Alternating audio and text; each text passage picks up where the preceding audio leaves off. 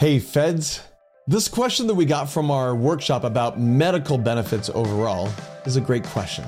It's a great example of how important it is to plan correctly. Here's the question. Can you decide to take Medicare Part B at any time? And the answer is yes and no.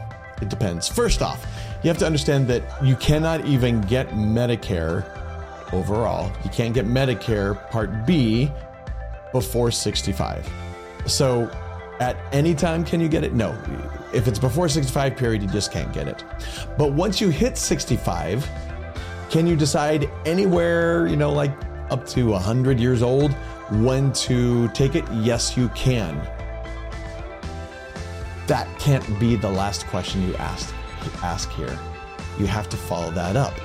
This is where it gets tricky because a lot of people will just say, oh, I can, okay. And they don't ask the follow-up questions, the questions that they don't know to ask.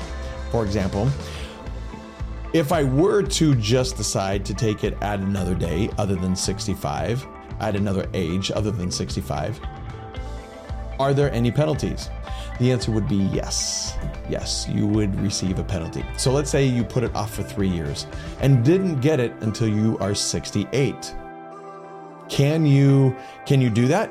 Yes, you can, but there will be a 10% per year penalty.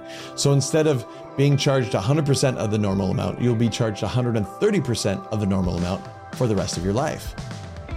Well, that changes things, doesn't it? There are little rules like this all over the place. So come to our workshops, learn about that, your medical benefits, how they all mix together, and how to make sure that you are doing it right.